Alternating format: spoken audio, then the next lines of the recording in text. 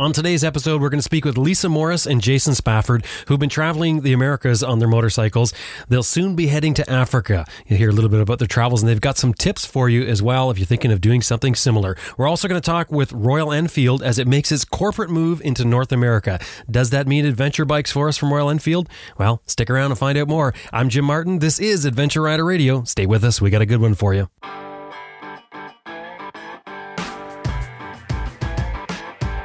Hi, I'm Sam Manicum. Nick Sanders. Terry Borden. Sandy Borden. Jack Borden. Graham Field. Austin Vince. Jason Spafford. Lisa Morris. David Peterson. Rachel. Ed March. Glenn Hickstead. Dr. Gregory W. Fraser. Dave Barr. Michelle Lamphere. Tiffany Coates. Herbert Schwartz. Brett Cox. Zoe Cano. Nathan Millward. Graham Hoskins. Joe Rush. Jeremy Creaker. Simon Thomas. Lisa Thomas. Simon Pavey. Grant Johnson. Robert Wicks. Ed Simon. Elizabeth Martin. My name's Lyndon Poskett, and you're listening to Adventure Rider Radio. Adventure Rider Radio is supported by, in part, Max BMW Motorcycles, who's been outfitting adventure riders since 2002. 45,000 parts and accessories online and ready to ship to your door at maxbmw.com. And you can sign up for their e-rider newsletter, too. It's free at maxbmw.com. That's maxbmw.com. And Best Rest Products, home of Cycle Pump Tire Inflator, Tire Iron Bead Breaker, Easy Air Tire Gauge, and other adventure motorcycle gear. You know, when you're on the road or off the road for that matter, you'll want a compact and reliable tire inflation method. The Cycle Pump runs right off your electrical system and will inflate your flat tire in less than 3 minutes. Made in the USA and has a lifetime warranty, which is new. It's the pump we use here at Adventure Rider Radio. See it for yourself at www.cyclepump.com. And Green Chili Adventure Gear, who offers American-made, heavy-duty, innovative luggage systems for all types of motorcycles, tested in extreme weather and terrain to withstand the abuse of adventure riding. Green Chili Adventure Gear is also the exclusive USA distributor for Outback Motortech, a Canadian company that specializes in high-quality protection for motorcycles. Available at www.greenchiliadv.com.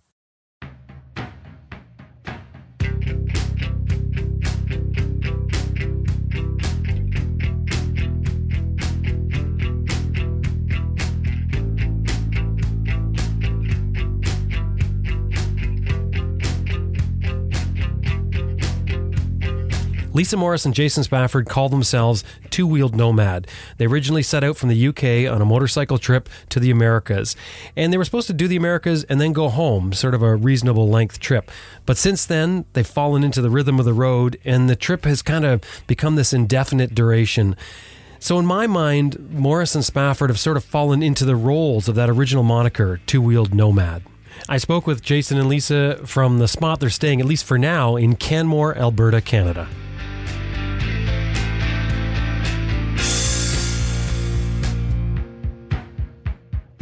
Jason, Lisa, welcome back. Thank you very much. Thank you. Where are you guys now? We're in Canmore in Canada. It's very close to Banff, for those people that don't know where Canmore is. It's just about wintertime there, isn't it? We've been having great weather, and just now it started to rain. So, but it's still in the I would say the medium to high 80s at the moment. So we've not quite started to experience the cool weather yet. Well, I think we spoke, I think it's been 2 years now. It must have been close to that, yes. Yeah. If memory serves me correctly, you were in South America when we spoke. And Lisa, you were a pretty new rider. I was. I don't know how far I've progressed, but I am a little bit better than I was. But it has to feel different now. I mean, so much has happened. So why don't we just do sort of an overview of where you guys went from the last time we talked? Okay, so we took a container ship. We actually went with the bikes across the Atlantic to Montevideo in Uruguay. We then traveled south to the tip of South America, and then we meandered our way north until we got to the top of Alaska in Prudhoe Bay, and now we're on our way back down to the lower 48. So you guys, that's the whole trip. That isn't. I think when we talked, you were not long off the boat. No, we weren't long off the boat, no. And our intention was to just do the Americas, but I think this is probably going to end up being a round-the-world trip. But, we anticipated as well 12 to 18 months, I think, on the road. I think that's what we said last time. But we're over 2.5 years now. Right, so you've clearly stretched that just a wee bit. My name is not Captain Slow for nothing, Jim.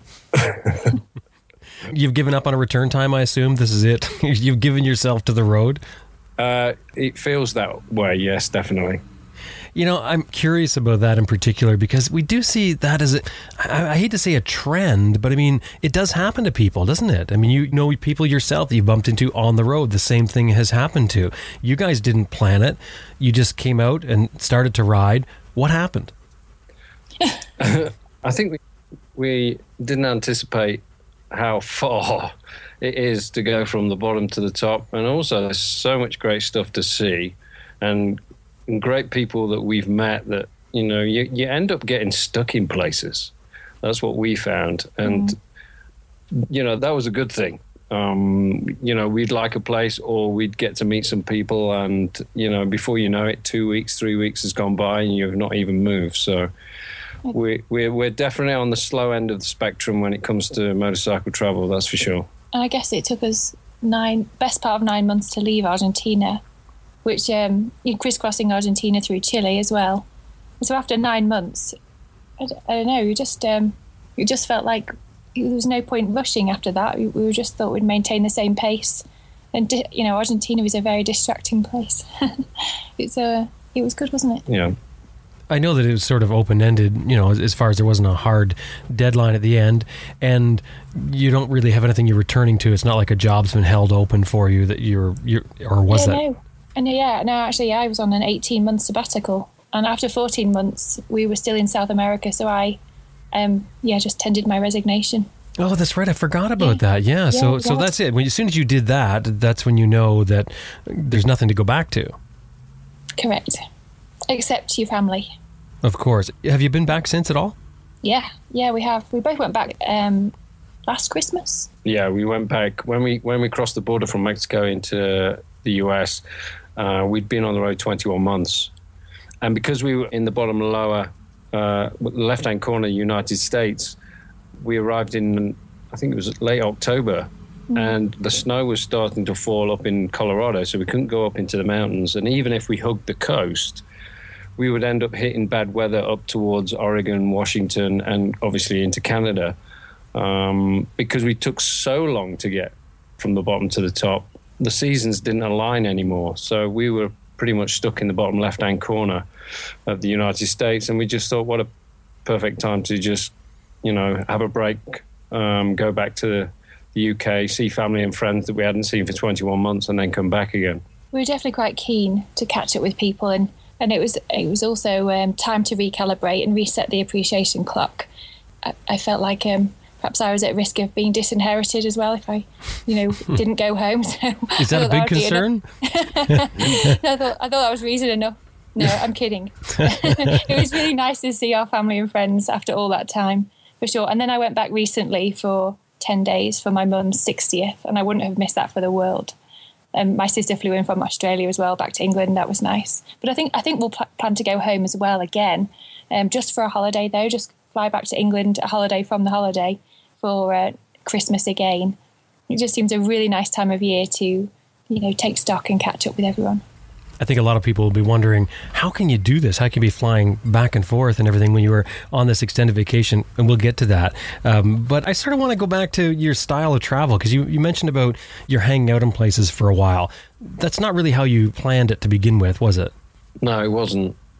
So what makes you fall into that? Are you meeting up with people that you're meeting through the internet that are motorcyclists, or are these locals that you're meeting as you're going through places? Yeah, we've met people from all different sort of. We've met people from Horizons Unlimited through the communities. We've met social media. People on the side of the street who you get chatting to, and they say, if you want a place to stay, we've got a place you can stay at, and we've met people through just Walmart parking lot. Yeah, Walmart parking lot was another. Quite recently, we pulled into Walmart, and this gorgeous lady called Wanda started chatting to Jace, and when I came out with all the shopping, we just had a roof over our heads. She was prepared to cook us a meal, open her home. It's so overwhelming, even when that happens.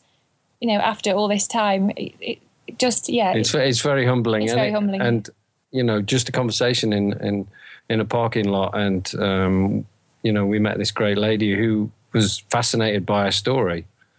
And she said, come and stay at my place. And I said, are you sure? And, we can camp in the back garden. She went, no, I'll have none of that. You'll stay in my house, and I've got some wine, and I'll cook you a meal, and you can tell me some stories. And so, yeah, it happens like that a lot. Yeah, it's very random, isn't it? Yeah. And other times less random. So other times when we know that there are various people who are aware of our trip through Facebook, for example, they will go out of their way for us to come and visit.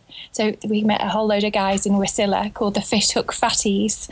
Hello, everybody in the Fishhook Fatties. It was so good, wasn't it, to make some really fast friendships. They weren't the only ones, of course, but we hung out with them, and they really gave us an Alaskan's Alaska in terms of the experience. And we actually ended up doing, was it at least 5,000 miles? We did 5,000 miles in Alaska, and there's actually only 2 roads that we didn't actually do in the end. And a lot of that time was spent actually with this motorcycle group called the Fishhook Fatties. So, and at that point, we'd worked out we'd done 45,000 miles, and so that was like a ninth of our trip just in Alaska alone. In 3 weeks. In 3 weeks, sorry, yeah, which is a heck of a lot for us. So this is a rough, tough motorcycle gang called the Fishhook Fatties. Yes, yeah. It is. Yeah, we're talking beards, and we're talking bikes hydro dipped in plaid, and tons of beer. Really, that's all there is to it, isn't there? Yeah, there were a good bunch beards of people. and beer. Yeah. not the ladies. Do you always say yes when somebody offers you a place to stay? No, not always, but it's very rare that we turn an offer down. I like to think I'm a pretty good judge of character, and most people that come up and talk to us are genuinely interested and genuinely nice people. So I've not had a bad experience yet. So I'm either a really good judge of character, or there's lots and lots of wonderful people out there, and I think it's probably the latter. That's a warm and fuzzy thought, I guess, that I would rather go with as well, is that, that people are generally good, and that's what you're going to hit if you're out there all the time. And really, you got to be a pretty good judge of that by now. I mean, how many different places have you stayed at, do you think? Oh, I wouldn't like to think how many. Yeah. I don't know. Lots. I mean, there's quite a few people that follow us now on Facebook. So when people had suggested we stay at their place, then we've always made a note of that, because it's always useful if we need a place to work on the bikes as well. It's not just a place to get, put our heads down, but maybe do a bit of maintenance as well. So it's always great to have a roof where I can work on the bikes rather than try and do it out in the street. So that along with experiencing their corner of the world, and meeting fresh people, and of course we're Jason, as you're well aware, together 24/7. So just to have a break from your marvellous other for a night is often very welcome. Yeah, Jim. yeah. Different company is always welcome. It's a major plus, yeah. Yeah. So on that Raw episode that we recorded at the Cusp Horizons Unlimited meet, where I met you guys there a couple of weeks back, we talked about just this, about the exchange between staying at someone's place and what you get out of it and what they get out of it. What do you think that people are getting out of it when you stay at their place? Well, I've asked this question lots of times, and initially my conscience was very much, wow, what's the first thing I can do to start paying this back? In terms of their hospitality, how can I reciprocate if I don't have a home to invite them to? We physically don't own a house to live in, and I guess that some of the answers that have come to light and surfaced are along the lines of, well, actually, Lisa, we can't necessarily drop our lives into a few boxes into the back of 2 panniers and a roll bag on a motorcycle and go off for months and months at a time. So you coming to us and I guess telling a few stories and in terms of just living vicariously just through describing what we've been through is a welcome interruption for some people. Others can't leave their house for long periods of time, and from the comfort of their armchair they're getting to experience a version of this trip, not just through us but through lots of people doing all kinds of different trips. And we just sometimes we're just in the right place at the right time, And you know, it's always unconditional as well. People never ever want or expect you to, you know, to have to reciprocate or you know, of course the offer is always there when people do come to England and we have a base again, then that goes without saying. It's you know, it's an offer that's always there for everyone that's ever given us the time of day and smiled and helped us out. But yeah, I think have I answered the question?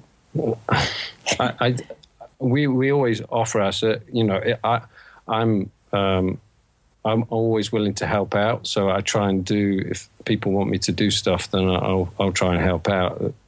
I know it's sort of my little way of giving something back. But you know, over the time we've been traveling, I think the way I look at it now is paying it forward, so that, you know, somebody will give me their time, give me a roof over our heads, and the way I pay it back is by giving it to somebody else. So I'm just paying it forward the best way I can, really. Yeah, sometimes if we come across people where we can help out with, you know, if they've got a personal endeavour or a professional endeavour and we can look to try and help them in some way, then we absolutely will. As you know, Jason flies a drone and he's an amazing photographer. So there's lots of different ways you can look to try and help people in that way as well. Yeah, I was just add to that where we're staying at the moment, there's two other travellers and they had a problem with their bike and I managed to fix it. So in a way, I'm paying that forward. You know, the people that helped me, I'm now helping other people. So that's the way I like to think of it anyway, and how it works for me, and how it and how my conscience, how I can feel comfortable with people's generosity that sometimes feels like they're giving more than I'm giving back. So, yeah. I kind of think when somebody sees you in a parking lot like that and talks to you, it's almost a bit of a selfish reason, you know, like they want to get your story. You know, they want to find out. I mean, and I think that's the same with all of us. When we see something that we're interested in and that captures our attention, the thought that, wow, I could have these people over for a night and hear this incredible story. I mean, I can see that being a huge attraction for most people, anyone with an interest in things, especially when it comes to travel. But how do you know when you overstay your welcome? How do you know when enough is enough? Yeah, this is the difficult part. And to be honest, we don't actually stay very long. Really. Yeah, common sense, isn't it? We don't stay very long. I think the longest we've stayed is maybe 2 weeks. And that's quite. And no, I've always said, or I've got a feeling from that person that they're quite comfortable with that time period, or I've actually verbalized that and said, you know, I need to work on my bike. Is 2 weeks going to be okay? I'm perfectly cool if you think that's too long. And most of the time, well, I think all the time, I've always had a positive response. Yeah, no problem. Stay as long as you like. I think you generally get a feel for how long a person expects you to stay. And as well, I would say we're extremely conscious of the fact that we know what it's like to have people in your own home, isn't it? It's you're in somebody else's home, so to be really well behaved and tidy and be a good house guest and do your fair share of the washing up or just hoovering around and folding washing. I don't know, anything to try and help to out. show your appreciation. And paying our way with food and all the rest of it. We don't helps, doesn't it? It helps. We like to. We don't expect people to feed us, so we either offer to give some money for collective meals, or we just buy our own. So we try not to take advantage of. We never take advantage. Well, when I say try, yes, I'll reword that. We don't take advantage, put it that way. Or we don't like to think we... Yeah. No, we don't. Okay. But yeah, I know what you're saying. Let's leave that there. How much camping are you doing now as opposed to staying at places or hotels? Since we've crossed the border into the US, we actually haven't done that much camping. Like I say, we've been given... It's been sporadic, hasn't it? Yeah. Through Canada and the US. We did lots in Central America. And then through having, a pretty good network of contacts in the US and Canada. It's been brilliant, hasn't it? Yeah, and it's really helped us out financially because our budget a day was $50. That was food, fuel, and accommodation. So that was fuel for both bikes through Central America and South America. And that was pretty doable. But as soon as you cross the border into the US, you can't even get a motel for that kind of money. Even when you shop at Walmart. Yeah. So we are eternally grateful for all those people that have helped us out by providing a roof over our heads through North America, because for us it was very expensive. I think it was Enfield that once said, and I agree with him, he said, he has in the region of a few thousand friends on his Facebook, and he said, gosh, I would love it to one day for everyone to come round and have a cup of tea, but they better not all come round at once because I wouldn't have enough tea bags. I would totally agree with that. Yeah. Well, for bikes, you guys are riding an F800. I think Jason, or at least you were, and an F650, or sorry, was it a G650? No, it was an F. You were right the first time. F650. How have those bikes been holding up?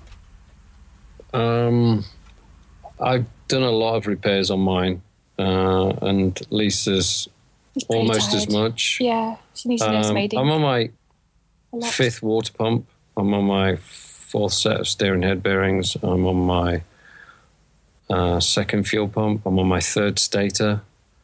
The rotors on my bike collapsed. The rivets basically came apart because they're floating discs, so I had to have new discs. Luckily, I could do all this work myself. Otherwise, I think we'd be broke. Then on Lisa's bike, and the shocks. I was expecting the shocks to go anyway over time. So we've replaced the shocks. I snapped mine a couple of times, didn't I? The back one.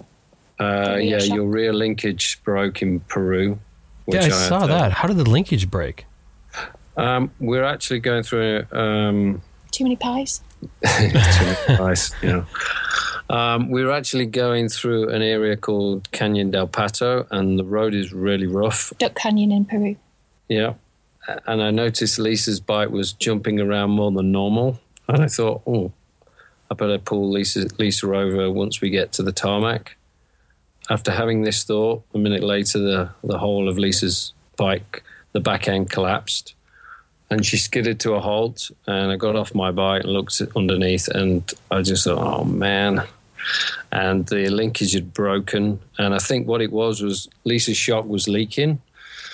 So, and with the rough roads... It's a standard one, wasn't it? Yeah, the spring was completely compressing, and the energy from it completely compressing didn't have anywhere to go, and it just snapped the linkage. So, cut a long story short, we actually got a police escort to a welding shop to get it fixed up. Thank you to an Argentinian biker on his Honda Tornado, and he was two up with his girlfriend. And thanks to him, he really helped us out, didn't he? And he spoke the language, so completely interacted for us and mediated on our behalf to get what we needed done. A guy called Damien, really nice guy. We took the linkage off. This was a dusty town high up in the mountains. We took the linkage off, and we took the good link off the other side. We went into a town called Chimbote, and there was like a police checkpoint, and I remember this stern-looking guy who looked like the chief of police, pointing to his subordinates, pulling people over, and I don't know what they were checking for, but we got pulled over as well, and he didn't look very happy, and he pointed at me and he said, "You follow me," and I was thinking, "Oh, blimey, what have I done? What have I done?" And we followed him through rush hour traffic, and he had the blue lights on, and the traffic was parting. It's like Moses in the Red Sea. We were loading it up to the welding shop, weren't we? Yeah, and he drove us straight to the welding shop, and the guys in the welding shop dropped everything because this guy was apparently chief of police, and they fixed our linkage within half an hour, and we stood outside with having photographs with the guys in the welding shop, and the chief of police even said, do you need a place to stay? Because my brother has a place, and he sorted us out with a place to stay. So It was a love hotel, actually. In the end. You just can't go wrong with those ones. It was a what? A love hotel. A love hotel. Now, explain what that is.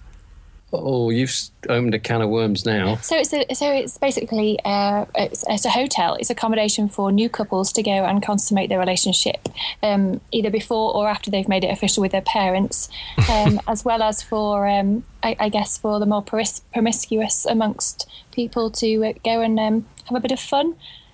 Essentially, you walk into a room and as soon as the lady gets over the shock that you want to rent it all night, not just by the hour, you get a whole room worth of, we're talking plastic sheets, unapologetically large mirrors, a bit of saucy wall art. I mean, and they're very cheap and they're always fantastic for securing your motorcycle. They always have great security in terms of parking.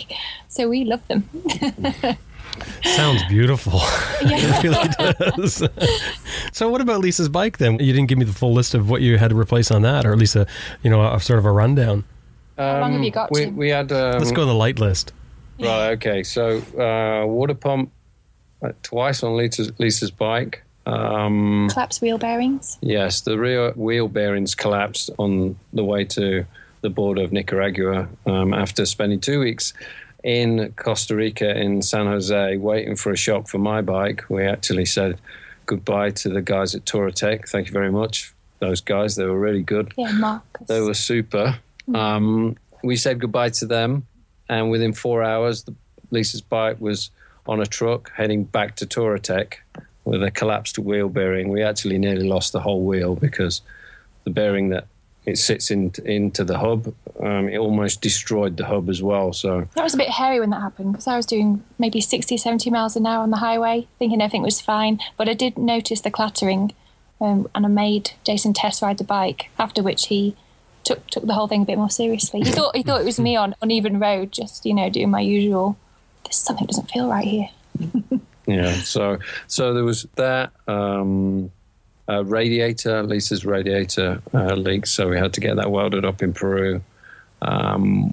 Lisa's radiator fan failed, so we were in Nicaragua, I think it was, yeah, and I had to use the fan out of a computer. So it was quite a large fan. It was maybe 6 inches across, and I might as well have been blowing at the bike. No, it did work. It worked. It worked until you came into towns, and we weren't actually traveling too fast, and then the bike would start overheating. But it managed, with that fan, we managed to get into another town that had it's a scrap yard, and we got a fan from another bike. I think it was off a Kawasaki or something. It was a Kawasaki, yeah. But that fan worked really well. Obviously, it wouldn't have worked if it rained.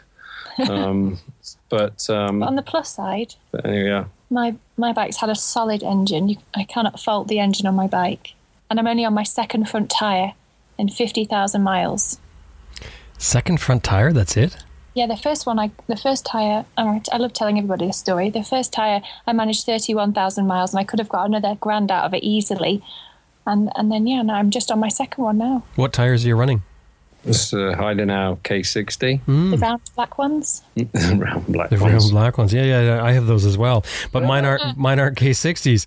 So would you take these bikes again if you were to go on a trip? Like, if you could go sort of back in time, would you take the same bikes? No.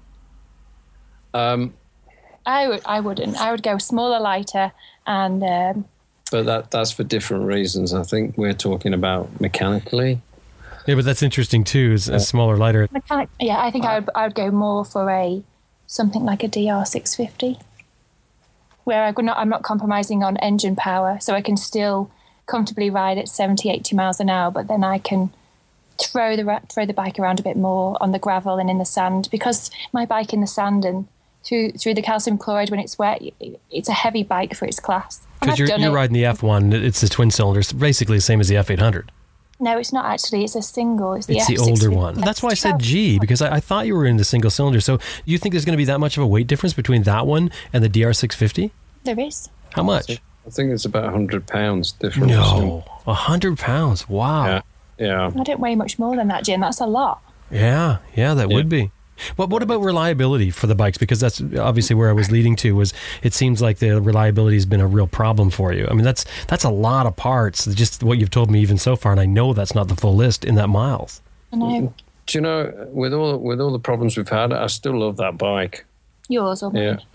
Yeah. I love my bike. I still love Pearl.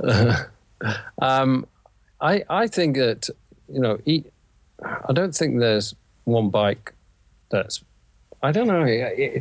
For me, all manufacturers, all bikes have moving parts and they all wear out. So would I go with one over the other? I don't know. Japanese, maybe more reliable. I don't know.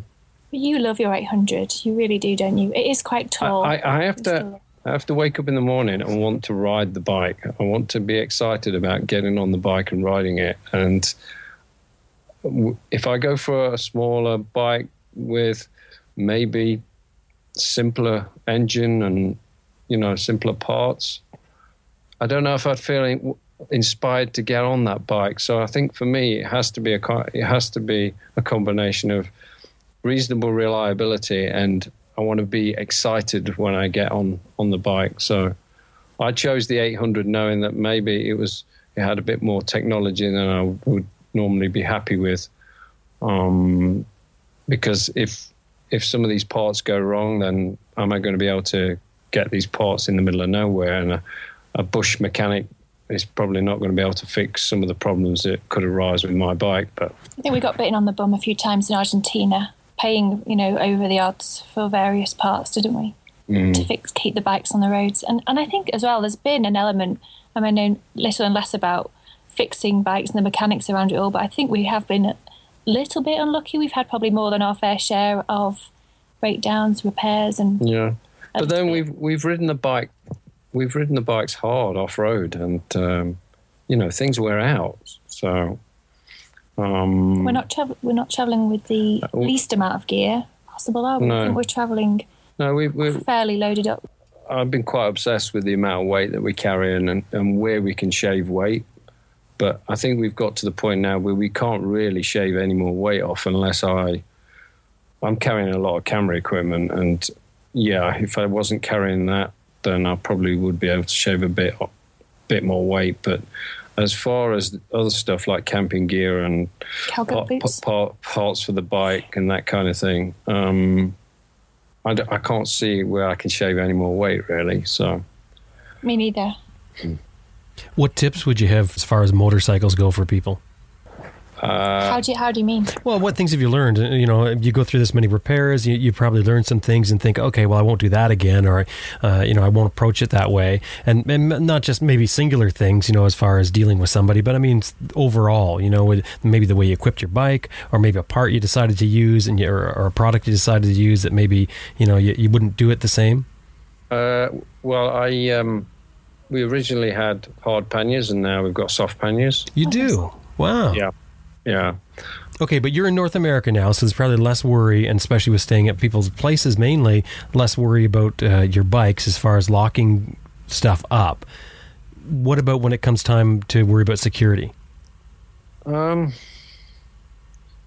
we've never left our bikes out on the street. They've always been locked up inside a compound or inside a hotel or behind a fence that belongs to the property that we're staying at.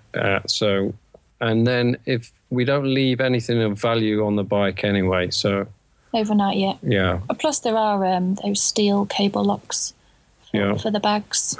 And the bags that we've got have got an inner dry bag that you can just pull out and leave the panniers actually on the bike. So we take those out and put them in the hotel anyway. So we wouldn't leave anything that I couldn't afford to lose on the bike. I think as well, I read that the material of the outer saddlebags we've got is made from like a Kevlar /proof fabric, isn't it, as well? That bulletproof vests. Yeah, the panniers we've got. Is this the Walter Cole batch one? Yes, yeah. I've never tried it, but apparently they're /proof. They're made of the same kind of material bulletproof vests are made out of. Yeah, they're called the Magadan MK2s. Right, that's it, yeah. Also Adventure Spec, yeah. I like them a lot. they fold down at the top, and they've got a big Velcro strap. Well, say two big buckles like on a satchel. And they roll down, and inside the dry bag, it also has this Velcro closure as well that rolls down. So if you can imagine a cable running vertically around the pannier, if you try to maybe grab a corner and try to undo it, you could get your hand in, but then you've got to try and do the same to a dry bag that's also rolled up to get your hand in there. So it wouldn't stop a determined thief, but it would stop an opportunist, I would have thought. So I wouldn't have any problem with nipping into a store and buying something and leaving my stuff on the bike, because I think it would take a determined thief to get in them. So there's an element of security with those bags, which I like, but I certainly wouldn't be leaving laptops and cameras inside those panniers if I had to leave it out overnight. So and when we do nip in for a coffee, then I think really a value is in the tank bag, isn't it, on your person? So we just grab the tank bag and park the bikes where you can sometimes more or less see them. Yeah, we try to park the bikes where we can see them. So and in 2.5 years we've never had a problem. Touch wood. Interesting, because Walter told me about those bags, and I hadn't spoken to anyone yet who's tried them, who's actually run them on their bikes. So that's really interesting. I was very curious about the security aspects of it. But what made you do the switch to begin with? Why? Like, you started out with the hard panniers, you paid your money for them, you had them on your bikes. Why the switch? 2 reasons, really. Even though the metal boxes we had were metal mule, and they were really good boxes, I was very impressed with them. I wanted to try and shave a little bit of weight by just getting rid of the solid boxes and going for something soft.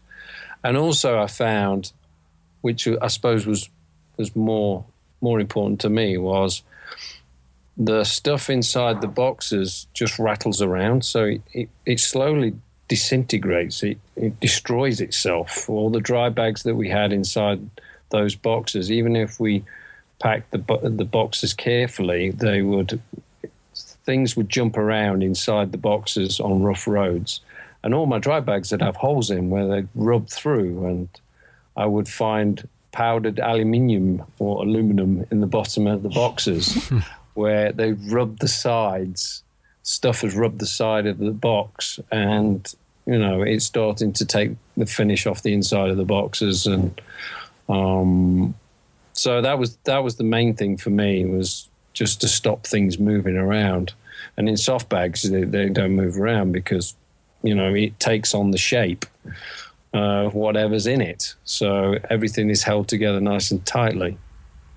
The inside of the boxes you had, the aluminum panniers or aluminium, it wasn't coated with anything? From memory, I think they spray the inside, but I wasn't so concerned about the finish inside the boxes, just more the fact that my stuff was starting to be destroyed by just the action of stuff just jumping around. Because the vibration is transferred right through to all your gear. And then, of course, the oxidization that comes off the aluminum gets everywhere and it's impossible to get out. Yeah. So for me, that was one of the disadvantages of the boxes. And once Lisa started to get better with riding off-road, we'd try and go and do more adventurous stuff, which means that we might do trails that were quite narrow, and we didn't want to be bikes with hard metal boxes that might catch on a rock or something and catch onto your leg. Yeah, so so for us, the soft panniers were were the next step for us. But with going soft, I did have to completely reorganize how I packed.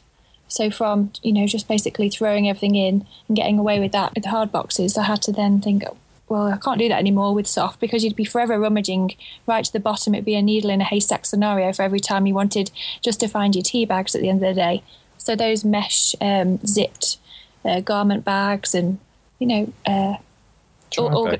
decent travel light bags. They're the way forward, really, to revolutionise packing, making life easy for yourself packing.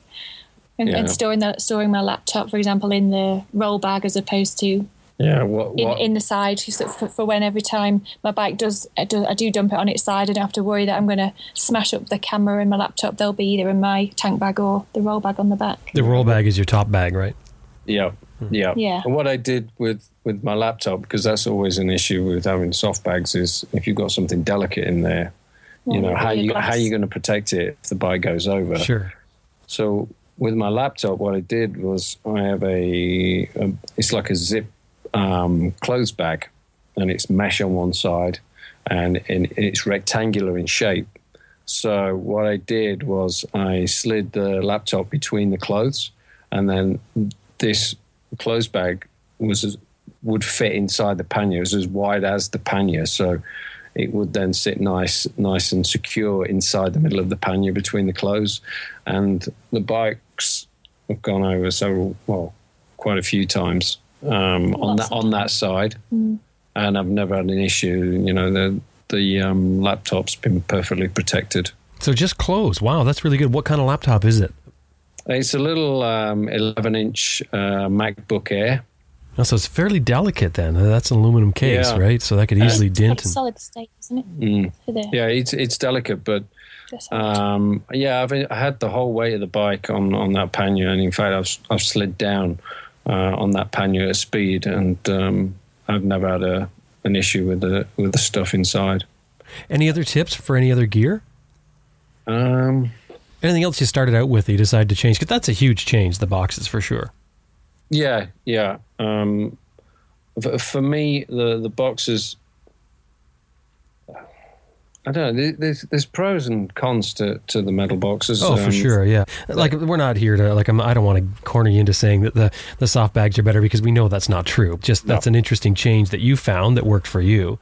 Yeah, and if you go down the road, you haven't got to beat a dint out of a bag. But at the same time, if the bags aren't made of really tough stuff, then you could rip your bag. So I've thought of something that I really like doing, and that is to grab my helmet cover that my helmet came with, and then using just my down jacket, stuffing it inside. That's my pillow. Oh, very nice. That's a good tip. I mean, I don't actually take my helmet cover, though. I think that's very good of you to actually hold on to your helmet cover to take with you when you're traveling somewhere. But that's an excellent idea. They're a nice round shape usually. Yeah, they're easy to stuff somewhere. They are, yeah. And then you can use it either as your dirty washing bag as well. Everything should have a double duty, shouldn't it? Mm-hmm. Yeah. And plus those organisers, those mesh garment bags, and like padded little pencil case type boxes, all that kind of thing for your electronics, and I guess dry bags. Oh, Ziplocs. Oh, I love them. They've revolutionised my time. Just my experience, just keeping life happy, to avoid coffee explosions and toothpaste eruptions and all of those things. So you'll never find me without at least a packet of Ziploc bags on my person. Yeah. But the going back to what Lisa said about the helmet bag, I'm a side sleeper, so I need a decent pillow, and if I don't get a good night's sleep, then I'm useless in the morning. And we tried everything from material pillowcases that were made for camping, and we'd stuff clothes in those, but they didn't seem to be high enough. We've tried inflatable pillows, and they were too hard because I needed more air to make them bigger, and then that made them harder, so they were uncomfortable. And the helmet bag thing is we found to be the best pillow, really. So I swear by it now. It's really comfortable, and if you've got a decent sized down jacket, or even just some soft clothes that you can just chuck in there, you can make the pillow as big or small as you want. And it doesn't cost you anything, because if you've got a helmet, then it usually comes with a bag anyway. So, any other gear? Oh yeah, tie levers. I've got a thing. Are you glazing over yet, Jim? I am. I've got a thing about tie levers. There's Motion Pro make this tie lever that's got like a little lip on the very end, and it's at 90 degrees, and it just makes putting tires on rims so much easier. You don't need to dig your tire lever into the tire to try and lever it over, because this little lip just hooks onto the rim of the wheel, so you're not pushing too much of the lever into the tire, and if you've got tube tires, there's always a possibility you could nip the inner tube when you're putting it on. So I particularly like those. Stoves. I like my stove. For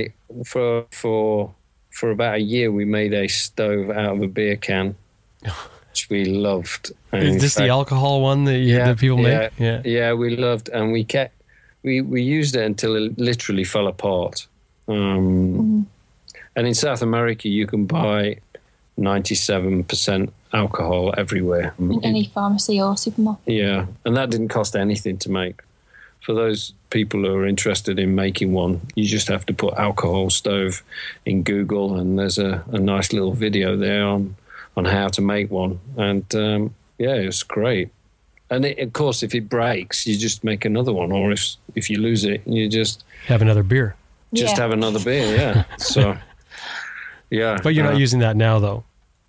We're not using that now because we found alcohol of that purity to be harder to find in North America for some reason. But also you have the problem of carrying alcohol with you instead of gas. Does that not bother you? Not really. I mean, from a safety point of view, it's no less safe than carrying petrol, but or gasoline. Sorry. Well, I guess the only thing that's not safe about alcohol is that you can't see it when it burns, really. It can burn sort of invisibly. But otherwise, I'm thinking more of just the fact that you're carrying a separate liquid that you have to source and carry rather than just using the gas that you have for your bike. Yeah, but, it's burning gasoline, it's not ideal. Put it on a cooking stove? Yeah, for me, it's not ideal because the impurities in the gasoline that could potentially go into the food that you're cooking. So I like to cook with alcohol because it's a pure fuel, and there's. You talk like you like to cook. I do like to cook a little bit. Well, I like to eat. I'm in there as well. I'd sooner cook with alcohol if given the choice, but the convenience of gasoline as well. You can pull up a gas station and get fuel. There's definitely a convenience to that. So yeah, it makes sense. But I mean, even if you're burning it in like an MSR stove or something like that, the other problem you have to deal with is the sooting up. You do have to clean it. It's not like an alcohol stove or something using proper fuel in where you don't have to do any maintenance to it. You're always sort of cleaning it out because it's carboning up. Yeah. It gets a bit sooty. And ours is very sooty, very black. Yes. So yeah, that's the other downside to burning gasoline is it gets a bit sooty. But if you increase the octane of your gas, isn't that supposed to compensate and keep it cleaner for longer? I don't know. I don't know whether using the premium fuel. Using premium fuel. Somebody told me using premium fuel is less sooty. Yeah, I don't think that's right. I think they all have additives in it, and it's the premium is just the higher octane, just a little more difficult to burn. But I think you're still going to end up with the same soot. I know I've heard this conversation come up before. Yeah. Really? Yeah. So we're learning something as well now. So maybe we both go research it, but I'm pretty sure that's what it is. It's the same soot with premium. It's one of those things. People often put premium in regular vehicles, thinking that they're doing something good for the vehicle, and they're not. It doesn't do anything except cost you more money. Right, okay. Every day's a school day. Yes. What about tips for travel? I mean, you guys have you spent a long time on the road now. You've probably learned some great things. Just tips to maybe avoid, so someone else can avoid a pitfall? Wet wipes. Wet wipes. They'll actually get you quite far. Okay. And I'm blessed with having no sense of smell. So I think that's really, hang on a second. Glorious. Did you just say you're blessed with having no sense of smell? I did. You have no sense of smell? No, I don't. No wonder Jason does the cooking. No wonder I'm still with Jason. Traveling with a boy. Am I supposed to leave that in? Every night, of course. we can eat as much curry as we want, Jace, can't we? And still go camping together. But you came to this because you were talking about wet wipes. Yes. Yeah. Okay, any tips? Sorry. Don't worry about your hygiene. Not important. I think every woman deserves to carry a luxury item or two So I have been known partly through the trip to carry some cowgirl boots and some very small hair straighteners. But, in my defence, Jason's carrying a drone, so he really hasn't got a leg to stand on there in terms of arguing that I'm carrying too much unnecessary rubbish. Well, wait a second here, because I know that, and I wanted to get to this about this is how you're surviving, I guess, a little bit on the road. At least I'm assuming you are, because I know you're doing photography and you're writing stories and things like that. Couldn't the drone be considered a tool for work? Yes, absolutely. Absolutely, Jim. You're absolutely right there. It's an essential part of the trip. Yes. Never make Jason choose me or the drone. Never go there. So I'm curious, Jason, what are you carrying for shoes? I'm carrying. What are you wearing right now? I'm carrying a pair of flip-flops and a pair of sneakers, and that's it. I'm not carrying my cowgirl boots anymore. Jason made me ship them. Oh, that's terrible. He's so mean. Well, summer's over in the north anyway. And if you guys don't get out of there soon, you're going to be experiencing the winter with Neville Stowe in Canmore. I don't know. I'd be quite happy here. Yeah. I'd be quite happy as a medium-term lodger. Yeah. Well, I did carry a set of antlers all the way from the top of the Dempster that I found by the side of the road. So I found this beautiful pair of caribou antlers. Which had been shed naturally. They hadn't been blown off, had they? No. They were just naturally occurring. Yeah, I suppose I was carrying something that wasn't essential. We still are carrying. In fact, you weren't carrying them. I was carrying them. You mean you're still carrying the antlers? Yeah. Yeah, we're going to ship them now. We're down in... If we can. Down in Canmore. I know, right. We're both tired of carrying these. What did you say you wanted to do with them? They're huge antlers. They're almost 5 foot in length. They're beautiful, though. But what did you say you wanted to make with them? I was going to make a light. But anyway. But we don't own a house. Anyway. Okay. Some things you just can't be practical about in life. No, you can't. You can't. It's my little souvenir to myself. I want to talk more about making money on the road here, but Lisa, let's look at your experience here because, I alluded to it earlier. You'd started out as a new rider. When we first spoke, you'd sort of got over that hump, I think, but everything was still brand new. What's changed for you? First of all, I probably hadn't gotten over it when I said I had. I probably exaggerated quite a bit there. What's changed? Just the active riding has changed. So the sheer fact that I've now got 50,000 miles under my belt. On the trip, I had 5,000 going to work and back miles in England. I guess the exposure, isn't it, of all different kinds of roads, conditions, environments, through all different textures of mud, sand, gravel, loose gravel, up mountains, up volcanoes, down again. I've just had to learn. I've had to suck it up. But now it all feels normal to you. You get on the bike and you don't, there's not that nervousness there was at first for like that we all have when we start to ride. That's all gone now and everything's normal. No. Sometimes I have my off days where I go two steps backwards before I can go forwards again, and it always takes me a good half an hour to warm up. Where Jason's actually quite shocked that I'm still, I still find myself being reticent over a few. I hadn't experienced the calcium chloride, for example, when we went up the Dalton, and actually it wasn't the Dalton Highway where we were on wet calcium chloride. It was from Fairbanks to Manly Hot Springs, and there was 80 miles of really, really wet calcium chloride the whole time. Yeah, and I had to just get on with it, really. I think just get on with it. It's very slippery. And yeah, if anyone hasn't slipped or anyone hasn't ridden, same thing, in calcium chloride before, it's just like this thick layer of goo. It actually seems to stop at like 3/4 of an inch, doesn't it? Where it creates this slime layer that sticks like concrete and is slippery as ever. It is very slippery, but it's not too thick, and it is a challenge on a bigger bike, or a bike as heavy as mine that's loaded up. It also eats through things as well. In fact, I destroyed a complete set of pads. Brake pads. In 4 days. Is that from grinding off or from rotting it out, like corroding it? I think it's just that continuous. It's that fine, slurry kind of substance, the calcium chloride, and it basically acts like a paste, and it just wears everything down really quickly, and my pads were completely shot after 4 days. Wow. How did you stop that from happening again? Take more pads. Oh, is that right? Oh. Take more pads. Yeah, I know that also people have problems with having radiators that block up as well because it sticks to everything and then bikes overheat. And I've heard stories of people taking Camelbacks or hydration packs and using those to try and squirt the water out from between the fins on the radiator, or going down to a creek and getting some water in a bottle and trying to wash it out that way. So it really is nasty stuff. It's great when it's dry because it makes the road so hard and there's not much dust at all. But when it's wet, it's a Jekyll and Hyde substance. It is glorious on dry roads, like riding over silk, isn't it? Yeah, it's like pavement when it's dry. But yeah. Anything else, Lisa?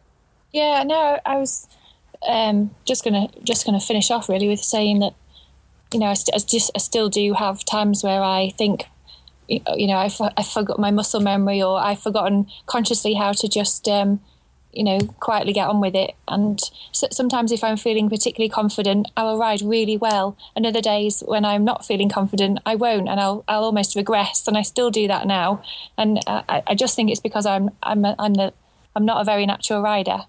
Although I love riding, I'm not really into motorcycles at all. I just love motorcycling. That's where Jason comes in, my handy little mechanic.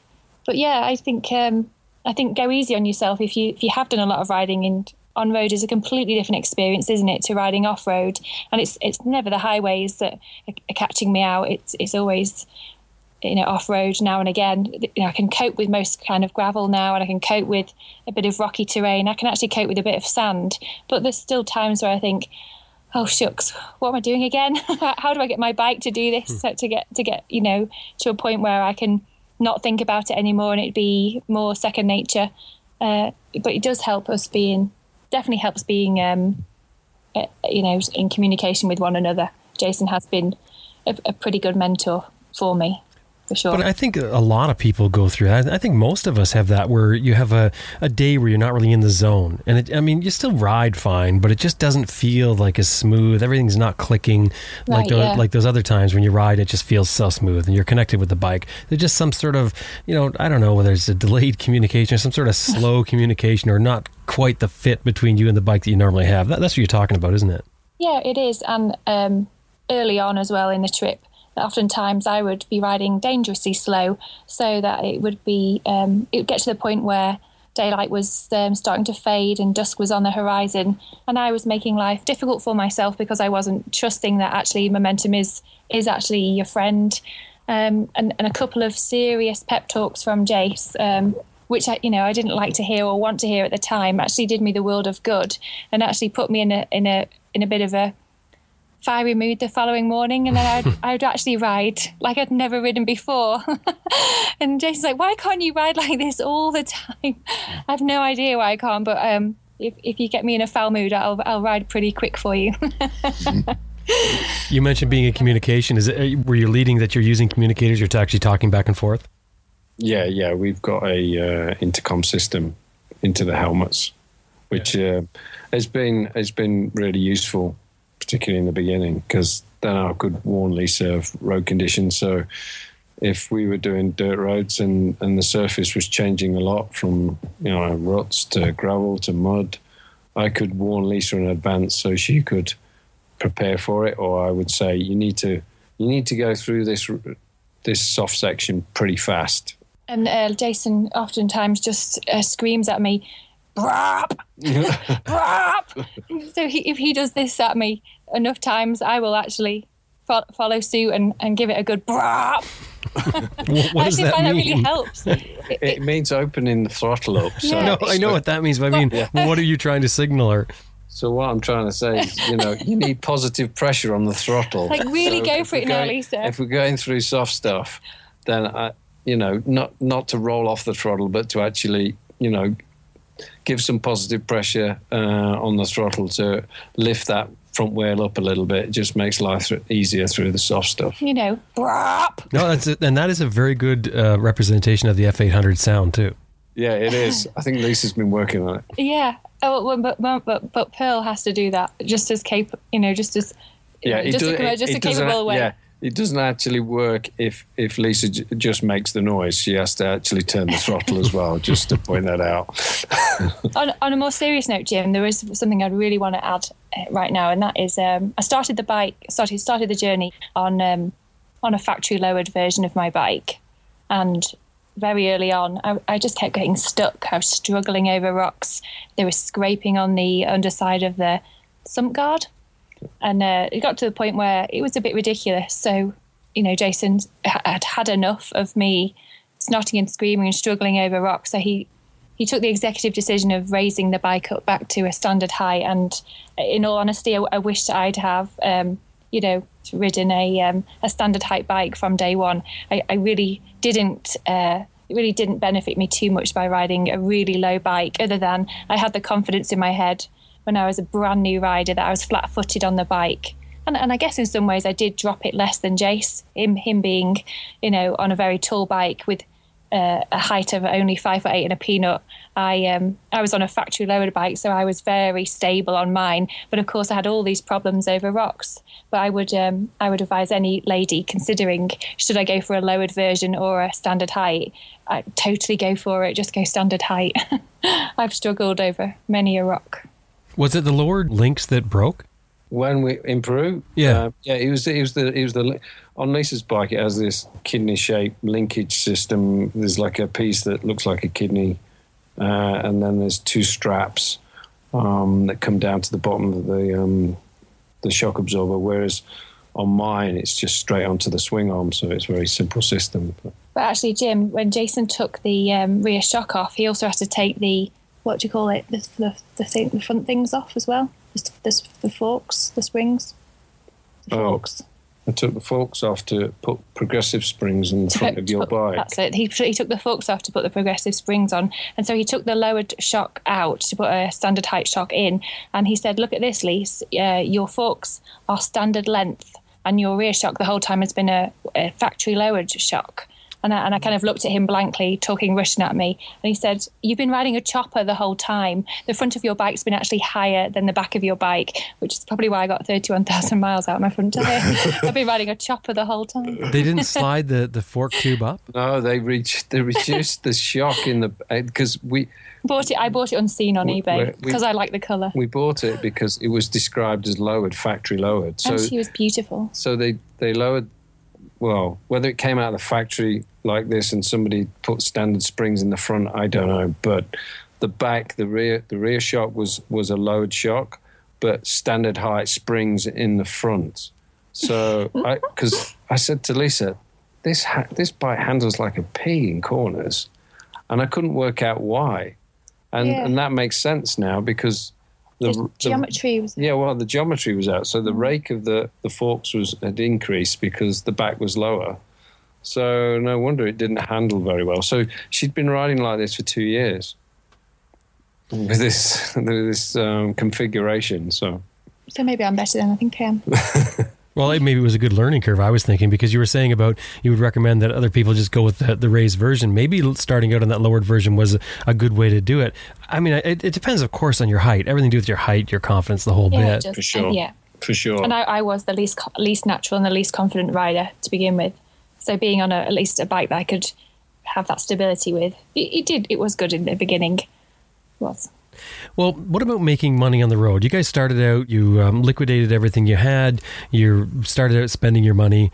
Now you're doing things, you're doing photography and writing and making an absolute fortune at it. And we're not. That was just my little thing I threw in. So let's talk about that. You've developed this. How did this come about? We decided that we would approach a couple of magazines about writing articles, and we make it's pocket money really. Lisa writes articles for biking magazines and I provide the pictures, and just recently I've now started to provide pictures just in their own right. So I get a little bit of cash for my images now and again. It's certainly, I wouldn't say it's a living, but it certainly helps towards running costs. Yeah, it's quite sporadic, isn't it? It's definitely not consistent, and it's we do it for the love of it, really. I love writing. Jason loves taking pictures. So it's a good combination in that respect. So because of that, we can actually churn out quite a lot of stuff. So Lisa has written quite a few articles for several magazines. And on top of that, Jason now does look at selling his drone footage to various production companies or touristic operators, tourist boards, things like that. Or, you can use your drone. We can Jason can put together quite quickly a promotional video for someone who might give us free digs for a week if they have a business and if they have never before been able to market their business from above. Sometimes that works really well, doesn't it? We did that when we were in Caviawi in Argentina. We were staying in a hostel, and the guy who ran the hostel also had an adventure company. So he sold tours like dog sledging and snowshoeing and snowmobiling, that kind of thing. And I said, well, I can make you a little promo video if you want. And he said, great. If you can make me a little promo video, you can stay here for free. And we've done that for Argentina Moto Tours as well. Yeah. Which was a really cool company that we hung out with for a bit in Argentina. Yeah, and other companies, Yeah, so whale-watching companies. Yeah, I'm not going to get rich on this, but it certainly helps. It's humble beginnings, isn't it? Yeah. You never know what kind of doors it might open in the future. It's just good to keep. It's good to have a creative outlet, isn't it, in the evenings? Really good, I think. Yeah, the heyday of writing for magazines and making a living from it, I think, is long gone, isn't it? Yeah. Yes, it is. Yeah. So is it enough to? You're saying it's not enough. It's even everything you're doing. It's not quite enough to cover your expenses. You're still sort of going in the hole traveling. Well, I mean, we sold a house and we have a rental property which we make a small income from. So we have a small passive income from that, rather than completely sell everything that we got for this trip. We decided that we would just rent our property out. Not the house we sold, a cheaper property to a completely different clientele. Yeah, we sold the house, we bought another property which we've never lived in, and we rent that out. So that helps towards, it pays for the fuel. That's an excellent tip, yeah, because now if you have a lot of equity in your house and you sell it, you could get something less expensive and turn it into a bit of an income while you're traveling. Excellent tip. Yeah, so that's helped us out, and it's pretty much funded the trip for fuel, at the very least, for the entire trip. So we didn't completely sell everything to do this trip. So we were selling the house anyway. So it seemed like it was a good investment doing it that way, because we'd make that small passive income while we were away. So, it's not, our savings wouldn't go down as quick. So yeah. What happens next? We're heading back down through to Montana, Idaho, down towards Yellowstone, and hitting all the sites as we travel down to Arizona. All those ones that we couldn't see on the way up because of the weather, bad weather. We've got stuff to pick up in Arizona, and then we're going to head over to the East Coast. So that's the plan. Will you head home after that?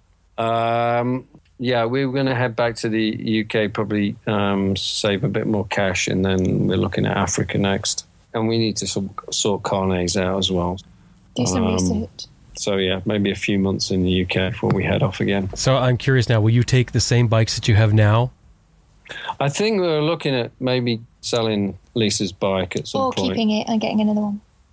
Oh, you're going to keep it now? Okay. So we're looking at maybe a DR650 for Lisa. Anybody's in the market and has a really spec'd up DR650, let me know. Could have a deal. I think it'd be a nice bike. Yes, I'd something a little bit lighter for Lisa. Now she's got the confidence to ride a taller bike. I think the DR650 is going to be taller again, isn't it? Yeah, it's going to be taller again. And Lisa's tried a friend's DR, and she's quite happy with it. They're quite springy, Jim. Yeah. I'm heavier than I look. They go down quite a lot, don't they? when you sit on them, the suspension does go down quite a lot. It's springy. Yeah. Yeah. So, what about you? I don't know. I don't know whether to take the 800 or whether to maybe buy a DR650 myself. It's always that compromise with, if you go too light and too small, you're compromising comfort. And because I like to carry a lot of tech, I want to carry my drone and my cameras. Would you take your drone to Africa? Possibly, yes. The drone's huge, though, isn't it? I mean, when and it's a real pain in the butt to carry. Yeah. But you know what, Jim? You know, when you see the footage, oh, I know. It's worth the hassle. It's amazing. It's the stuff that is coming out with drones is just absolutely amazing. But you're running too now into legalities for it. You know, they've enacted laws in Canada now. You have to be licensed and you have to have insurance for it, and you can't fly it, you know, within so many meters of people and populated areas and all kinds of things. So it seems like it's getting more difficult to actually get one out and just use it. It is. It's true. You can't within 5 miles of an airport, or you can't fly next to a public place like a park. Or have you had anyone stop you and say, "Hey, you can't do that here"? Not yet. It's the drone is registered, which I had to do, even though I'm a foreigner. I still had to register it in the US. But the rest of the world don't have any, there's lots of countries don't have any rules at all. Iceland, for example, you can fly anywhere. There's zero there. There's no legalities. Yeah, zero regulations. Now, is your drone the one that you put the GoPro on, or some sort of other camera, even a bigger camera? No, it's got a camera already built in. I see. I did have the one that carried the GoPro. That was the generation before the one I've got now. But this has got its own integral camera. What is it? What one? It's a Phantom. It's a Phantom 3 by a company called DJI. It's a 3 Professional, isn't it? Yeah, and there's lots of drones on the market, but for me, it's the one with the most functionality. So it's not the smallest, but it's I like it. I like it a lot. It's very stable and easy to fly. We can both ride and it can follow us. But if we climb 10 meters up a hill, so will it. It's kind of cool. It's very smart, isn't it? Sophisticated. Yeah, the technology is just it's incredible what we can do now as far as filming the trip that we couldn't do 10 years ago. It's technology is the way it's advancing, how quick it's advancing. So are you going to put your writing skills and your photography skills to a book? Well, never say never. Lisa's definitely got all the material she needed to write a book. Then, yeah, she could definitely, with the material she's already written, I would say she could definitely write a book. Jason, Lisa, great to have you on again, and good luck with your trip in Africa. Thank you very much. It's been great talking to you, Jim. Yeah, it has. Take care. And of course, that was Lisa Morris and Jason Spafford, who are, well, they're going to end up traveling the world in their motorcycle. You can find out more about them and follow them. You could look them up on Facebook. You can go to their website, twowheelednomad.com. And of course, you can always drop by our website, www.adventureriderradio.com, and look at the show notes for this episode.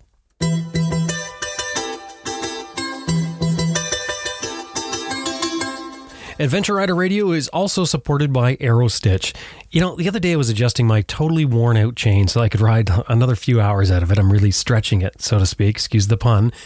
And to do it, I always use the toolkit that I have on my bike. And the toolkit on my bike is a sort of a roll inside a plastic tube. Now, the tools are always organized and kept dry in the tube. And I've been using it for a number of years now. I originally ordered the tube from AeroStitch long before I was doing this podcast. And the roll is sort of a converted camping utensil roll. It works fine, but if I were to remake my tool roll now, I would be looking at what AeroStitch offers for tool rolls. They carry an assortment of tool rolls, including one they make themselves, and some are complete with tools as well.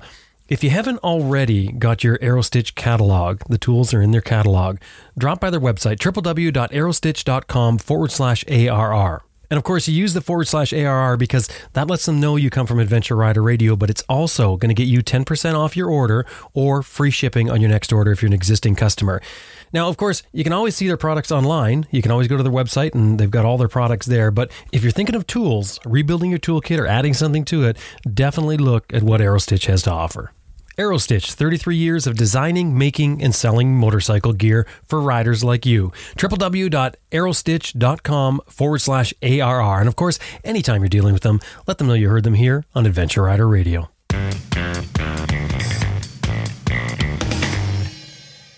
Do you know which company claims to have been building motorcycles continuously for the longest period of time? If you answered Royal Enfield, then yes, you're correct. The Enfield company began in the 1800s as a munitions manufacturer in the UK, and by 1901, they produced the first Royal Enfield motorcycle. At some point, they began manufacturing in India, and then the UK side of the company closed up. But the Royal Enfield name, as well as its molds, its castings, and patterns, were kept alive in India.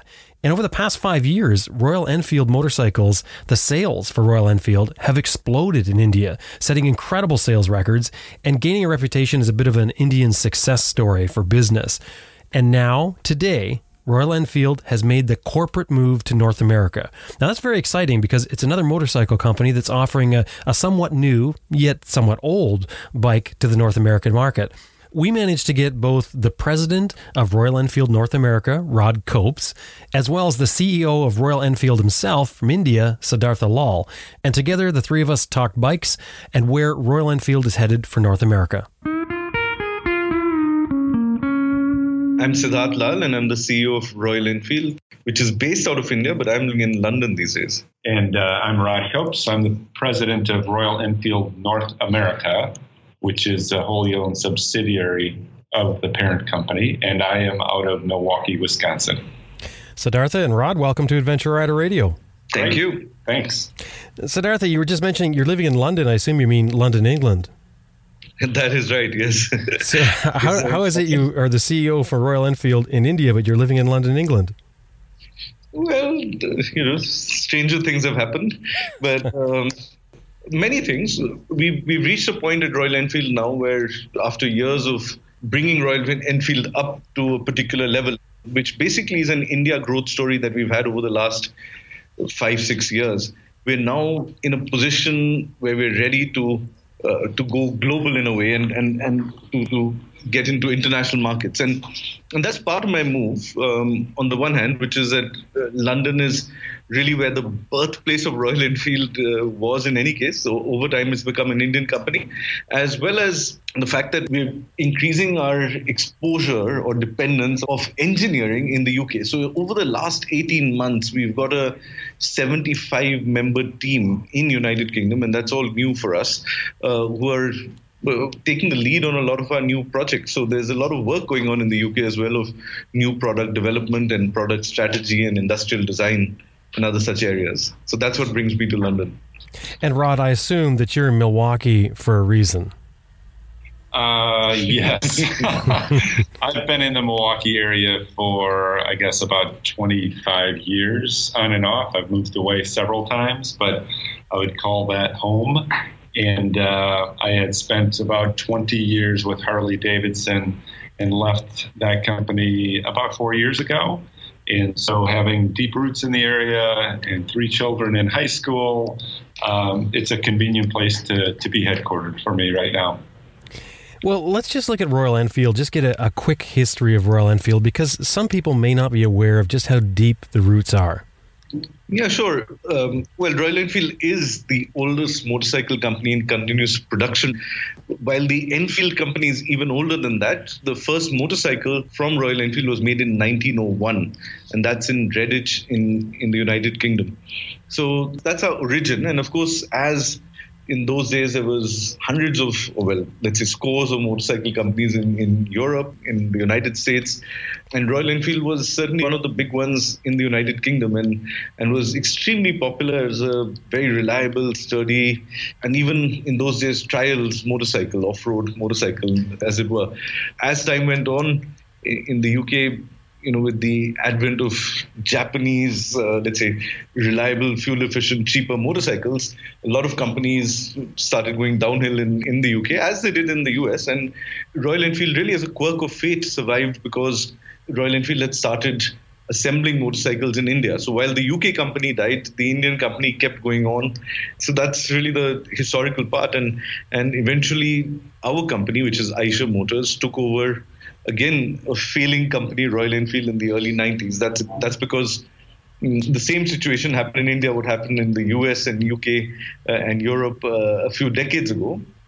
The very cheap, fuel efficient, and really good Japanese motorcycles came in and nearly obliterated the local motorcycle industry. So as Royal Enfield, we after years of trying to figure out how to address the shift in market, we decided to stick to something which was very different than what was available in the Indian market. Firstly, at that time, which was really simple, fun, classical, beautiful leisure motorcycles. And that's the position we took. That's where we put all of our energies and our effort. And over time, over the last decade or two, we've actually been able to build a product, a brand, a distribution in that domain. And now we're taking that strength that we have in India, which is that we've actually grown 10x in the last 5 years. So from Royal Enfield was selling around 50,000 units of motorcycles in 2010. Last year, we sold 500,000 units. This year, we're on track to selling 675,000 units and growing well. So with that type of growth and scale that we have, it makes us probably the largest middleweight motorcycle maker already. But that's really off an Indian base. And now we think we can take this idea of fun, pleasurable middleweight motorcycling to other parts of the world. That's incredible growth. And of course, it's the North American market that I'm interested in talking about today. To look at that, that's a huge growth over those 5 years. Now, is that marketing or the market itself, the desire for the motorcycle? Well, it's a lot of different things, obviously, which came together at the same time. It's a demographic trend. People were looking at something bigger and better in the Indian context, where the market was basically all 100cc motorcycles. It was certainly what we had done inside the company, which is create a leisure style motorcycle, which was also good for your daily ride, which is very important. And in addition to that, it was actually a position as well, which was extremely far from you can call it the Indo-Japanese commuter motorcycle. So anyone who wants an adventure, leisure motorcycle in the Indian context, their real option is a Royal Enfield. And so we were able to create a market space of middleweight motorcycles, which absolutely didn't exist in the country till then. And of course, I think we make really nice motorcycles as well. And they look very different and let's say classic. And that has found an appeal over the years in India. And suddenly, people can't get enough of it. Now, Rod Copes, you're the president of North American Royal Enfield. How long has Royal Enfield been selling in North America? So, great question. My understanding of the history is, again, right about 1970 when the UK company folded and the Indian company continued, was about the time they stopped sending motorcycles from the UK into the United States. So they didn't sell any motorcycles in the United States till about 15 years ago, when they connected with an independent distributor in the United States who brought in the motorcycles, imported the motorcycles from India, and established his own dealer network and grew the market and sustained a level of sales in the United States for the last 10 to 15 years. And until we came in most recently and actually took over from the independent distributor January 1st of this year. And so we're reestablishing a dealer network. We have created a wholly owned subsidiary company, and we're building a team so that we can kind of relaunch the Royal Enfield motorcycle and brand in North America. And again, we believe that there's a lot of growth potential within these markets. Where do you see the Royal Enfield fitting into the market? I mean, other than I think that they have a beautiful classic look, they're a great looking bike, but where do you think they fit into the market? Well, the interesting thing about the North America region, and specifically the Canadian and the U.S. motorcycle markets, is that most of the manufacturers and selling motorcycles in these markets have really gravitated to the really heavyweight highly complex, highly expensive motorcycles, which has actually left quite a void in the middleweight space. So we believe that the product lends itself nicely to really reestablishing the middleweight segment in the North America region. And we think the product, with its combination of classic styling, affordability, and just simplistic and ease of use, really goes back to what motorcycling was in the 60s and 70s. And we call that pure motorcycling. And we believe the return to pure motorcycling is a real thrust that we can leverage in the North America market. How many dealers do you have set up now in the U.S. and Canada? So we just started establishing our own dealer network effective January 1st, and we have roughly 30 dealers operational today.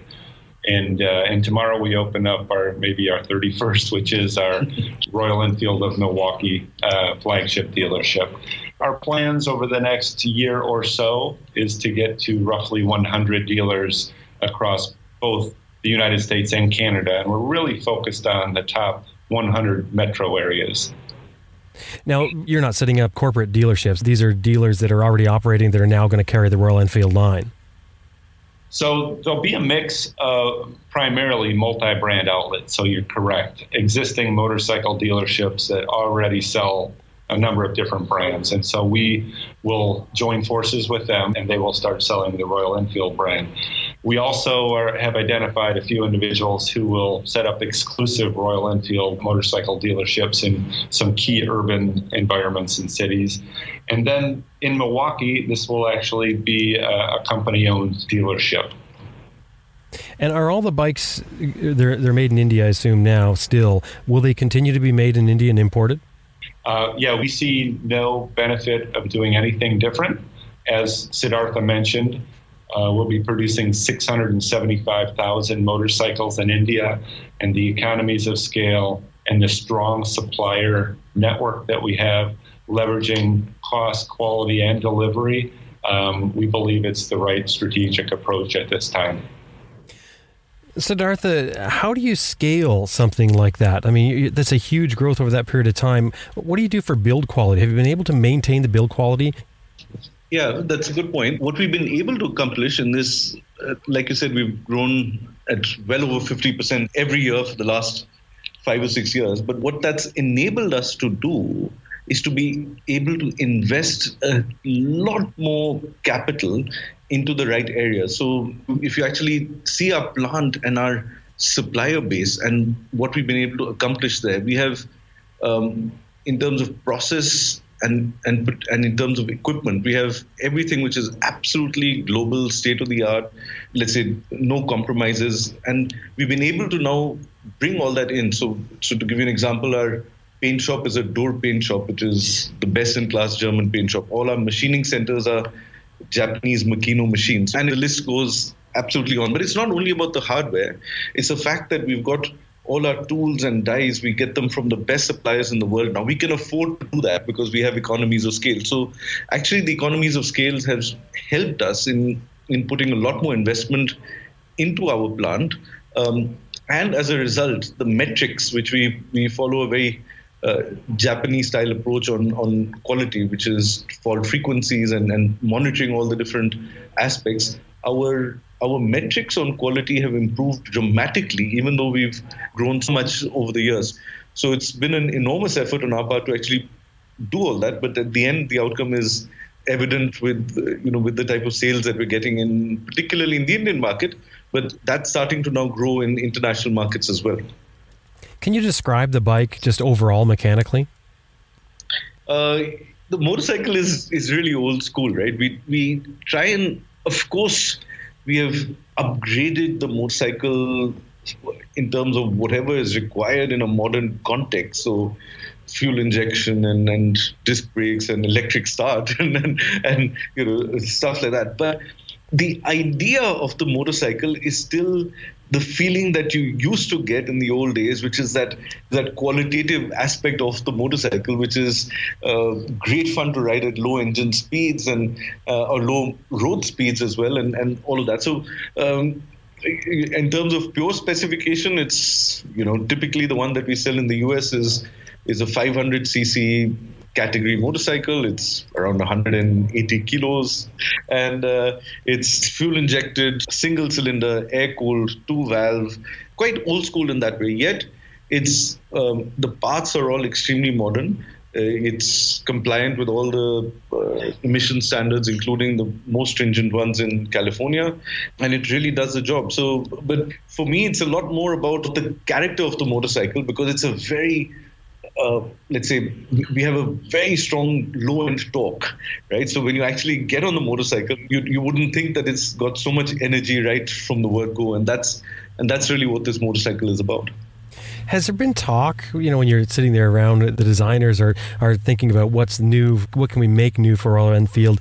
Has there been talk about modernizing the whole thing, about changing the entire look, going with, I don't know, maybe a V configuration or 4 cylinders or something like that?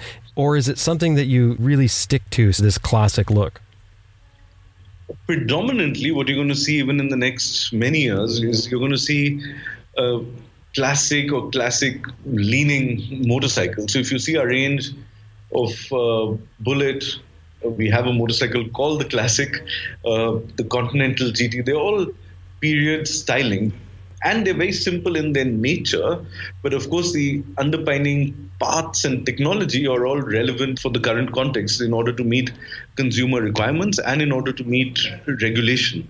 So what you're going to see in the future is firstly that Royal Enfield will stick to the middleweight segment. We have no ambition, certainly not in the next 5 to 7 years, to get out of what we call middleweights, is in the order of 250cc to 750cc. We were restricting ourselves there because, as Rod said earlier, that we feel that there is an enormous potential globally to serve a market which has been truly underserved. So on the one hand, the very evocative and, let's say, interesting European and American brands and some aspects of the Japanese brands, their super sport ones and all of that, they've all sort of gravitated towards big motorcycles and big and super expensive, super heavy motorcycles. And on the other hand, in markets like India and China, the motorcycles are typically 100, 150cc and very economical motorcycles, which are more for commuting. As a result, globally, the middleweight segment, we believe, has been sort of left in the lurch nearly, and then that's where we come in, and we already have, as you've pointed out, scale in that segment, and we're able to use that scale to get really good technology, to get really good fit and finish and touch and feel parts into a middleweight motorcycle, which you would expect only in a much larger motorcycle. So that's the general idea, but they will look more classic than anything else in the future as well. That's interesting, because we've talked many times on this show about how motorcycles, especially in the adventure motorcycle segment, they've gotten bigger and bigger. And now it seems like there's a lot of talk around of people looking for smaller bikes. They've bought the big bikes, they've went and ridden them, and they've found that they're just a little cumbersome. As a matter of fact, I've had people tell me they're leaving their big adventure bike at home when they're going on their big adventure and taking a smaller bike. Do you see that in the market? That's part of our entire outlook as well. We think that trend for adventure bikes, but also for other motorcycles, is very much the case where we're the way we look at it. I think we live in a world which is nearly post-performance. So you can't, that extra horsepower on a 150 horsepower motorcycle is really not worth it anymore, right? So like you said, people are looking to step back and in fact, it's like the slow food culture in a way, and that's the type of culture we want to inculcate. It's not about riding quicker or getting to their destination just quicker. It's really about enjoying the ride a lot more and doing it with a tool, which is a motorcycle in our case, which we talk about, which allows what we call as the equilibrium between man, machine, and terrain. When the motorcycle is overly powerful, there will never be an equilibrium between man, machine, and terrain. But when all three are pushed and all three come together, our view is that comes more in a middleweight motorcycle, and we believe that the future is in middleweights, and certainly for adventure motorcycles, that's the case. We've recently launched in India a motorcycle called the Himalayan. It's a 400cc category a motorcycle, and the entire concept there is that we want to go with the flow of the Himalayas as opposed to trying to conquer. So it's trying to get the energy of let's say the biggest mountain range in the world in that figurative sense, because you can't conquer something which is so big, but you can certainly use its energy to get you to a different place, as it were, and to be able to live in harmony and equilibrium. So that's the kind of ideas that we have when we create new motorcycles. It's not dominant, it's more harmony. So I hope that helps. I really like that. That was really well said.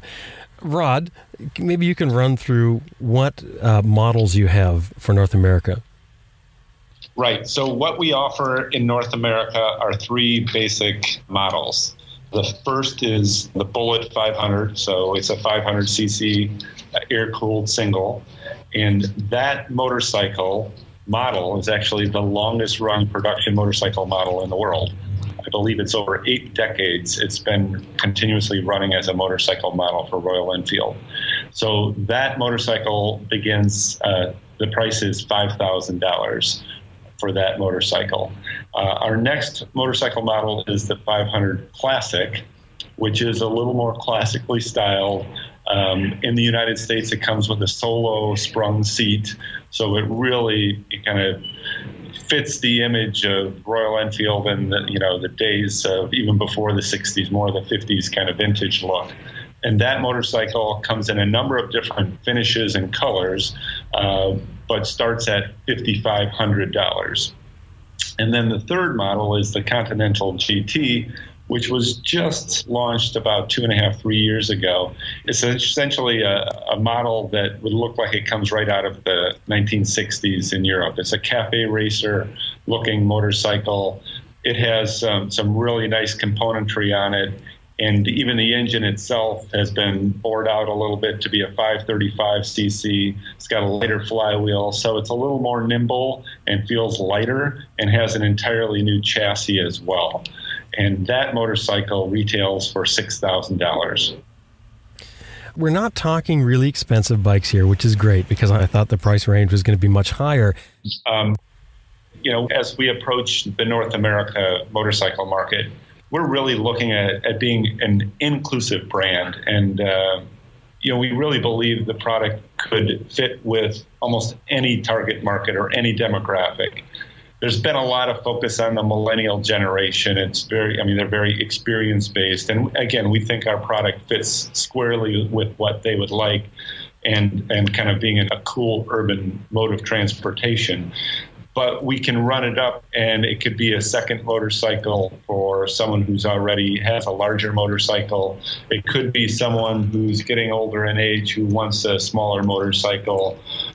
Could be a friend and family. It could be the first motorcycle. So you're right. I mean, it really is a broad reach within our market, and we're excited about that because we think we can expand the whole pool of motorcyclists in our markets. And let me add here, it's not just the price factor, it's also the running cost of the motorcycle, which is very attractive. But it's also the fact that the motorcycle itself is how do I put it? Not very precious, right? It's not one of those very very highly strung Japanese or Italian super motorcycles, which you don't want to mess with it. You don't want to dent it at all. You don't want to do anything. And our motorcycles, we want you to use it a lot more. And if it falls, it gets a nice scar. It doesn't look bad. And if you need to replace the part, you're not going to be way out of pocket. It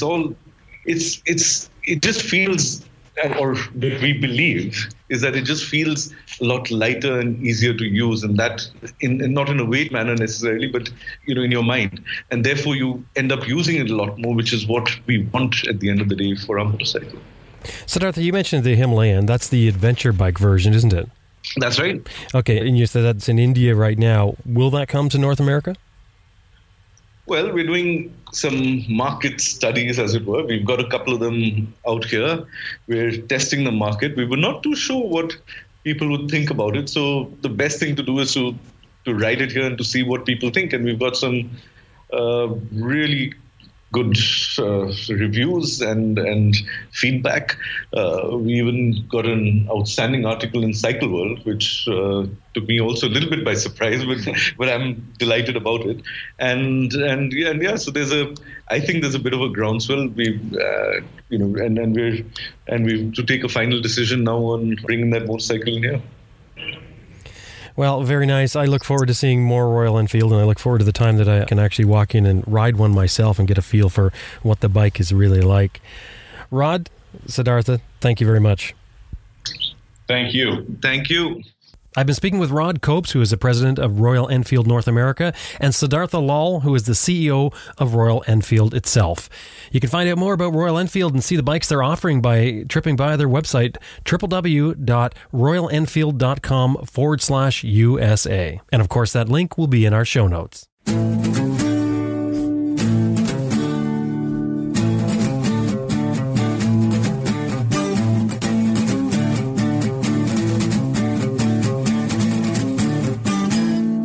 Adventure Rider Radio is supported by, in part, Max BMW Motorcycles, who's been outfitting Adventure Riders since 2002. 45,000 parts and accessories online and ready to ship to your door at maxbmw.com. And you can sign up for their e-rider newsletter too. It's free at maxbmw.com. That's maxbmw.com. And Best Rest Products, home of Cycle Pump Tire Inflator, Tire Iron Bead Breaker, Easy Air Tire Gauge, and other adventure motorcycle gear. You know, when you're on the road, or off the road for that matter, you'll want a compact and reliable tire inflation method. The Cycle Pump runs right off your electrical system and will inflate your flat tire in less than 3 minutes. Made in the USA and has a lifetime warranty, which is new. It's the pump we use here at Adventure Rider Radio. See it for yourself at www.cyclepump.com.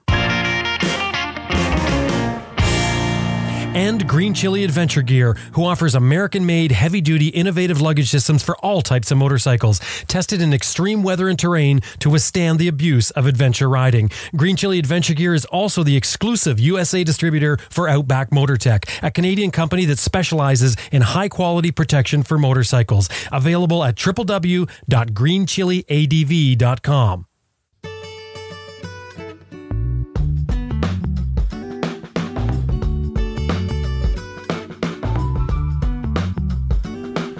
Well, that about wraps up another episode of Adventure Rider Radio, and we sure hope you enjoyed listening to it as much as we did making it. It was certainly a long one today, and I'll tell you, when it gets long, that's a lot of editing. You'd have no idea.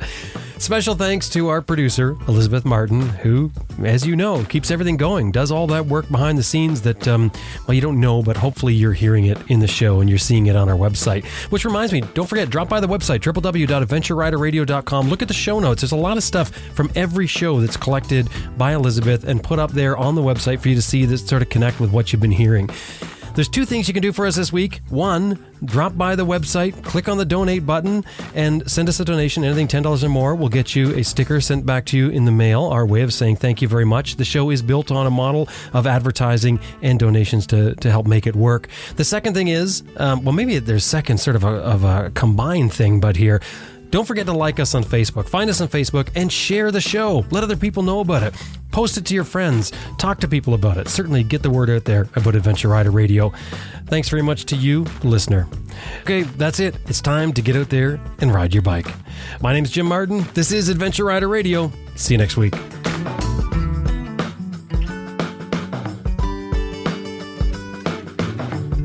Hi, this is Elspeth Beard, and you're listening to Adventure Rider Radio.